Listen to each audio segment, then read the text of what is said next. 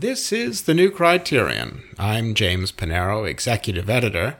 My guest today is our assistant editor and my colleague, Robert Erickson. Rob, welcome. Thanks, James. It's a pleasure to be joining. Among many other things here at the magazine, Rob is organizing our classical reading group. Yes, that's right. If it's your assumption that the editors and staff of the new Criterion sit around reading Herodotus together, you are correct. Rob is leading our symposium on the histories. I look forward to talking to him about that. More broadly, I'd like to discuss the topic of the classics. It could be the times, it could be a sense that we are not that far off from seeing the great works ignored or even suppressed. How long will it be until the name Thucydides comes with a trigger warning? I have recently found myself turning to the canon in my own personal and family reading. Why dwell on the present, I say, when you can focus on the ancient past? So, Rob, why don't you tell us about Herodotus, his histories, and how you are organizing this reading group? Sure thing.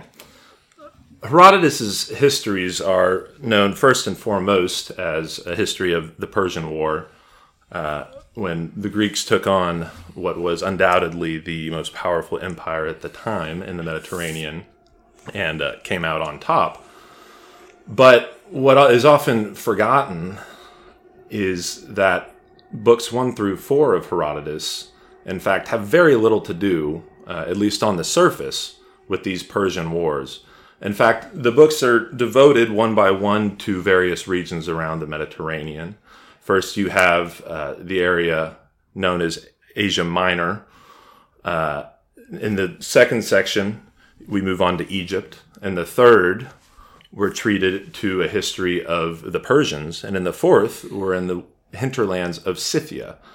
And so the task that the reader is faced with, the task that Herodotus was faced with at the time, is how to make sense of all these various cultures, how to make sense of the landscape in which he found himself.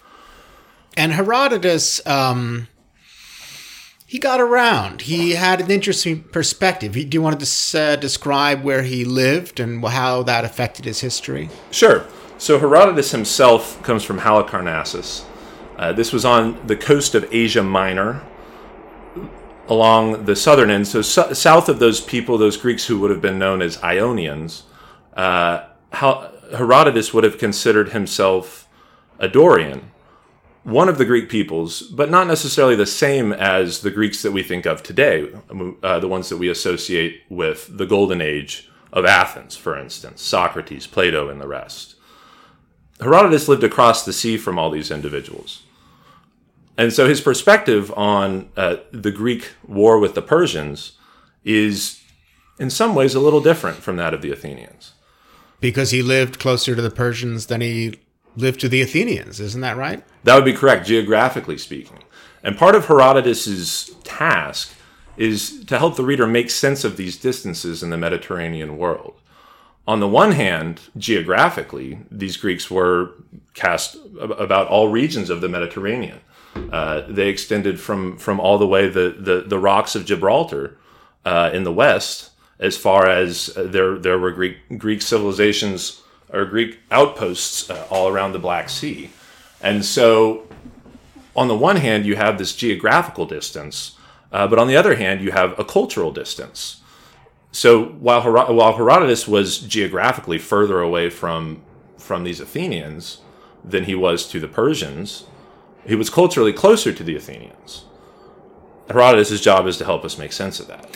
And I have to say, I very much like the book you've assigned. It's the Landmark Herodotus. And you want to just describe why you chose this book, this edition?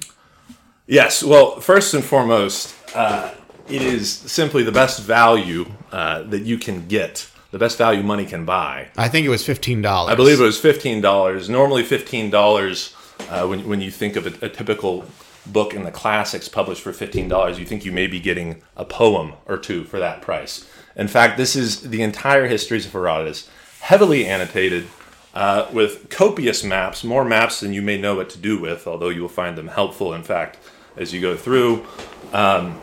Extensive appendices in the back, written by many of the leading scholars in the field.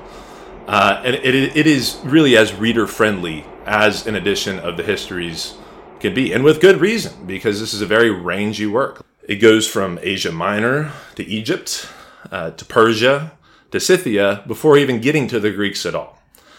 And so there's a lot of ground to cover, and to cover that ground, it helps to have a guide. Well, and I have to say the maps in particular are fun. They appear on almost every page, kind of zooming around the Mediterranean with each story, each episode, and showing us exactly what we're talking about. It helps a great deal. It really helps the reader to situate these things in the broader context of the time, because without these maps, the events can become almost impossible to distinguish. And again, as a historian, not just a historian, but as an anthropologist, if you will, as a cultural observer, Herodotus' ideas about culture are very much tied to geography. His chapter on Egypt, which we're going to be beginning in our next session here at the office, actually begins with the first probably 10 to 15 pages are devoted over to his investigation of the sources of the River Nile. If I told you that Herodotus' histories on the Persian War started with an investigation of the River Nile, you might say that Herodotus is crazy. But in fact, these sorts of diversions turn out to be very essential to Herodotus' aims in situating this war within its broader cultural And context. the way you're assigning it, we're doing it every few weeks, and we're doing kind of a book each time. We just did book 1. You know, if someone were to pick up this landmark Herodotus is 1,000 pages, it could seem a little daunting. Where do you start? How do you approach this work? If we don't have you to help. Yes. Well, where to start? I think that wherever you start with Herodotus, you will be equally bewildered. I have always felt this way. In some ways, the real challenge is making sense of the grand narrative. But at the same time, so many of these episodes that Herodotus writes about are so incredibly approachable from our modern perspective. And so in many ways, the best way to start with Herodotus, I think, is just to open to any page at random, especially in the first 4 books, and just observe his narration. Observe the way that he tells stories and really carries the reader through these stories. I would say from what I've read, he has a great sense for trivia. He doesn't take himself too seriously, too grandiose. His language is very approachable. And I like this idea. This is the first history, right? If you're going to footnote anything, this is your first footnote. That's right. The language is very approachable. Herodotus has an excellent eye for the salacious detail, if you will. One of the opening stories in Book 1, in fact, is the story of Gyges, who many readers may remember from Plato's Republic, as the Gyges who stumbles upon a ring of invisibility and uses it to kill the king and take the throne of Lydia. In fact, Gyges was a historical figure, but Herodotus' account of him is quite different. It is the king of Lydia at the time, Candaules, who is smitten with his wife, and he insists that Gyges come into the bedroom, hide in the corner, and watch as his wife undresses, because the king Candaules wants to prove that his is the most beautiful wife in all the land. So, to say the least, this is a very different version, probably a little more R-rated than Plato's version of the Gyges story. But at the same time, this idea of shame and these notions of the taboo are also very essential to the way that Herodotus sees the world. And also, this seems more modern, if I could say that about anything that's from the ancient world. It's not a myth. It feels like, it sounds like, it reads like it really happened this way. It does. It does. It is very modern. And I think the largest reason for that is you have to consider Herodotus' audience when he was writing these histories. The only comparison we have at this point in time in Greek history for a narrative this ambitious, this all encircling, if you will, is in fact the works of Homer, which are poetic works. They came about. We figure they were probably put to paper in the 8th century. The question of their provenance before that is a different story. But the works of Herodotus differ from the works of Homer in a very important respect when you think about the purposes to which they were put. The works of Homer, although the process of reconstructing ancient performance is always a difficult question, always a fraught question, the works of Homer, we can be pretty certain, were intended for public consumption. They were recited aloud at festivals, perhaps, and they were something to be enjoyed by the community at large. Herodotus is aiming at a similarly ambitious narrative, but the way he does so addresses the reader on a much more individual level. Herodotus himself was, at least he claims, Herodotus himself was the one who traveled around the entire Mediterranean undertaking this investigation. And in a sense, what he's doing throughout the work is to take the individual reader, not necessarily the reader sitting in the audience at a community, but the reader sitting at his desk, is to take the individual reader along on that investigation, along on that inquiry. The word historia, the word from which we derive our word history, is in fact inquiry. And so it's a very personal journey. I don't think Herodotus is a work that you'd want to read out loud in the same way you would want to read Homer. Not at all. And it actually goes to another question of mine, because over the summer, it's true that more than one of us at the magazine commenced a reading and speaking of the Iliad. I traded off every 100 lines or so reciting the Iliad in translation with my family. Do you have a favorite translator of the Iliad and Odyssey? The touchstone has long been Richard Lattimore. I grew up reading Robert Fitzgerald's Aeneid and Odyssey, and more recently, Robert Fagles made a splash with his own more colloquial translation, which I remember was controversial when it came out, but which frankly I found enjoyable to read out loud with my family. And then there have been others more recently, some of which we have reviewed in the new Criterion. It can be quite daunting, frankly, for someone to figure out which one to read. So do you have a recommendation? Well, my favorite, the one closest to my heart, has always been the Lattimore. I think it is I think it's the best for the beginning reader because it's the least adorned, you might say, in its presentation of Homer's texts. Anytime you're translating, there's always a conflict between the literal sense of the translation, the narrative, if you will, and the poetry of the translation, which is the way that we hear the words in space and time. Lattimore's translation, I think, certainly prioritizes the literal sense over the poetry of Homer. He rather wisely says that he's not going to be Homer. He's not going to capture the music of Homer. And so he focuses his energies elsewhere. And this is not a knock on Lattimore. This is a simple fact that you sort of have to choose one or the other. So if you compare the first lines of somebody like Lattimore, his Iliad, "Sing, goddess, the anger of Peleus' son Achilles," very somewhat stately prose, but rather straightforward in its disclosure of the facts. Whereas if you look at Fitzgerald's first line, well, why don't we read the first few lines here, and you read the Lattimore, and I'll read the Fagles, and we'll kind of compare. Well, that sounds good. Okay, I'd love to hear that. So here's Lattimore.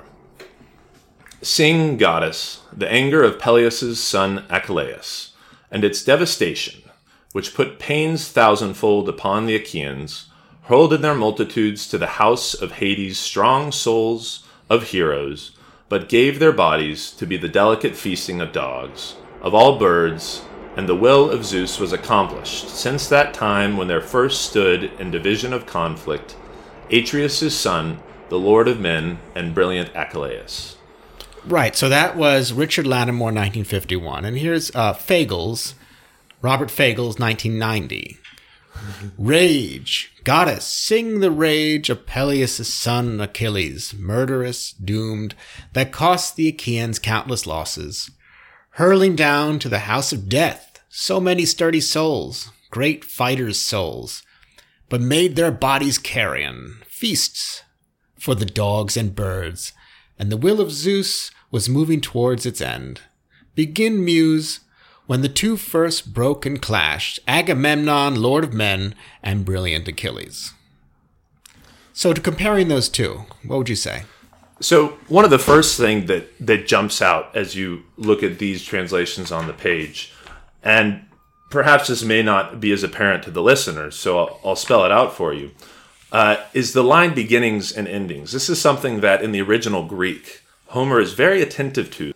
The words in the first position in the line, which was composed in a meter called dactylic hexameter, so 6 feet, either long, long, or long, short, short. But the first and final position in the line would have had a certain emphasis. And when you look at the words that Lattimore has chosen to begin the first 4 lines, for example, he begins sing. The next line begins and its devastation. Then you have hurled in the 3rd line, of heroes in the 4th. Beginning lines like this with conjunctions, prepositions, is much less emphatic than Fegel's approach. Mm-hmm. Fegel's, the first word is rage, which is in fact the first word in Homer's text as well. The first word of the 2nd line is murderous. The 3rd line, you have hurling again. The 4th line, you have great fighters' souls. The 5th line, you have feasts. So, well, it's actually one is hurled, one is hurling. Hurling. There's a difference. There is. These are much more emphatic words in this first position of the line here. They're active words. Active words, very much so. And so you see more of a poetic attention in translations like Fegel's. And Fitzgerald as well begins with anger, which Lattimore famously did not. He just began with sing. Anger, again, mene, is the word in the ancient Greek. So the word position is just one of the elements, I think, that makes this translation more poetic. As you read on, you'll see that the syntax as well is much closer to the Greek in Fegel's and Fitzgerald, whereas Lattimore is not really putting the reader in these sorts of verbal knots. Lattimore is not putting him in the verbal knots? I would say that no, he is not. I think his sense of narrative is much more straightforward. Compare Fegel's, you have the notion rage, the word rage repeated twice in the first line. You have rage, goddess, sing the rage of Peleus' son Achilles, murderous, doomed. All of these ideas are thrown at you in apposition, and they're not really necessarily connected to one another. Whereas these connections are spelled out in Lattimore. Sing, goddess, of the anger of Peleus' son Achilles and its devastation. We have all these nice connecting words, which English prioritizes even more than the Greek would have. That's right. Well, I think Fegel's kind of sets a mood a little more with the language. That's right. The use of language, it's much more poetic, and it sets a mood in that way. Mm-hmm. He's much more attentive to perhaps the resonance of some of these words, which, if you're looking for an addition to read aloud, perhaps that's precisely what you're going for.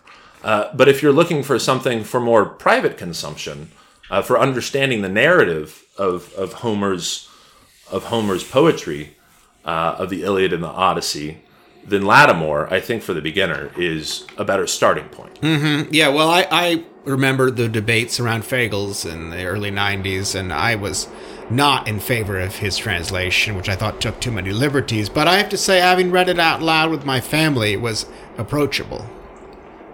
And it all comes back to this idea of context, which I think is really so essential when you're talking about not just Homer, but really any Greek author. The Greeks saw literature, saw all of the high arts, really, as such an essential part of their civic and cultural life that these are the sorts of questions we need to be aware of as we approach them. are we reading this aloud? What element of Homer would have stood out in a group reading, perhaps, that may not be so apparent to us? And not to beat a dead horse with Herodotus, but going back to Herodotus, is, you have to ask these questions. What's the cultural landscape? And what sort of place was this meant to be consumed? Where does it fit in? These are very hazy questions to try to unpack, but they are rewarding ones as well. I think they're also questions you tend to ask more when you're not in class, when you're doing it for your own self, for your family, with your office mates. It's not given to you quite the same way, and you have to come to it on your own a little more. That's right. It does take some it does take a certain commitment on the reader's behalf, but I would suggest that trying as much as you can to approach these works outside of the sort of standard, stuffy, institutionalized context can be an extremely, extremely rewarding experience. You're from Texas. You went on to study Greek and Latin at Middlebury College and Columbia University. In between, you were the 2019-2020 Hilton Kramer Fellow at the magazine. Were you exposed to the classics growing up, and what drew you in? I was. So for my middle school and high school education, I had attended a school right across the street from the University of Dallas, for those who have been in the area, a school called Cistercian Prep School. The school was attached to, in fact, a Cistercian monastery founded by Hungarian monks who had come over during the revolutions in Hungary in the 50s and 60s. So my first introduction to the classics was in my middle school Latin classes with some of the monks, most especially Father Bernard, whom we all remember very fondly, all of us graduates of the school. But after that, I went on to study at Middlebury for my undergrad, and then undertook a postbac at Columbia. Wow, lucky you. Something must be happening in Texas, because this fall, some universities in Texas have organized what they say is the largest reading group of the Divine Comedy, moving up in time a little bit, with a program called 100 Days of Dante. In our Critic's Notebook, I flagged this free online event that is presenting the comedy canto by canto with short video presentations from now until Easter 2022. I have not read the Divine Comedy since college, and I have enjoyed following it. Do you think there's renewed interest in the classics and other canonical works right now? Have people been spending the pandemic working through the Loeb Classical Library as they probably should have been? Well, we all feel, I'm sure, that we could have done a little more reading during the pandemic. But yes, I think there absolutely is a renewed interest in a lot of these things. I think some of this is political, tied to the times of upheaval that we are going through. People are looking right now for sure foundations. People are starting to ask questions about why we believe the things that we believe, and many are rightly turning back to the classics, these fonts of wisdom, and the foundations on which so much of our society is built. They're turning back to the classics for answers. So I think that's part of it, part of the impulse. But at the same time, I also think that, going back to what I was saying earlier, there's something about stepping away from institutional life as we know it. There's something about stepping away from sort of the popular conceptions of what these works are. Stuffy, outdated, old dead white guys, which to me is one of the most hilarious historical ironies, because none of the Greeks would have considered themselves white. This idea of skin color kind of being, split into a black-white dichotomy is completely foreign to the ancient world. Nor were they old when they were. Nor were they old. These were present events at the time. But it's almost as if people have forgotten the things that are supposed to be holding you back from encountering the classics. And whether you want to call it desperation, whether you want to call it just a simple lack of inhibition, I think that people have felt that they can turn to and pick these works up without necessarily the approval of a governing institution, but really just as something private to be understood and consumed inside the home. Whether your companion is Herodotus or Homer, whether it's Euripides or Socrates. These are figures that can prove very, very real, even in the modern imagination. It sounds like you work at the new Criterion saying such things. Well, that's certainly our mission statement here at the magazine. So what comes after Herodotus for us? Well, we haven't decided yet. There are many directions that one can go from Herodotus. Herodotus has lots to say about Homer. He, in fact, disputes Homer's claim that the Trojans, that Paris came and abducted Helen and took her back to Troy. According to Herodotus, Paris actually spent the entirety of the Trojan War in Egypt. And so one obvious question is, why does he have this bone to pick with Homer? Why is he so insistent on correcting the record? So we could turn back to Homer and explore the sort of poetic backdrop against which Herodotus and really so much of the Greek world against which it sort of defined itself. Or we could go forward in time to Plato and some of the other Greek philosophers, because Herodotus is really one of the first examples, really the first thorough example we have of what you might call pre-Socratic thought. From about the 4th century onward, Greek thought, at least in the popular imagination, is really kind of aligned with the sorts of disputes, philosophical disputes that were going on in Athens between folks like Plato and Aristotle. But in fact, there was a wide breadth of Greek thought and philosophy before that. We don't necessarily have access to all of it, but Herodotus, once again, the fellow who lived across the Aegean Sea, all the way over in Asia Minor, has a very, very different idea of truth, or rather, I should say, a very different approach to investigating truth. And so we might turn from his investigation, his inquiry into truth, into Plato and the Republic, or perhaps some other of his dialogues. Well, it's also interesting that Herodotus does connect current events to what happens in Homer, because it all starts with Helen, or even before Helen, and these abductions, and he gives the Persian perspective that if we just had ignored these abduction issues, nothing would have happened. We would have all had peace. Why do you make such a big deal about it? That's right. He almost suggests that it's the Greeks' fault for getting entangled in Persian affairs and bringing down the Persian might upon them, which is certainly not how many Greeks at the time would have seen it. They would have been very opposed to this idea that they had picked a fight with Persia. Mm-hmm. And how does Thucydides fit into this? So Herodotus was called by Cicero, in fact, the father of history. It would not be entirely inaccurate to say that Thucydides was his son. Thucydides wrote a history of the Peloponnesian War, which started in about 431 BC and ran to 404, if my dates are correct. Thucydides himself would have fought in this war, witnessed many of the events firsthand. By contrast, around the time this war had started is roughly when people think that Herodotus was wrapping up his work on the histories.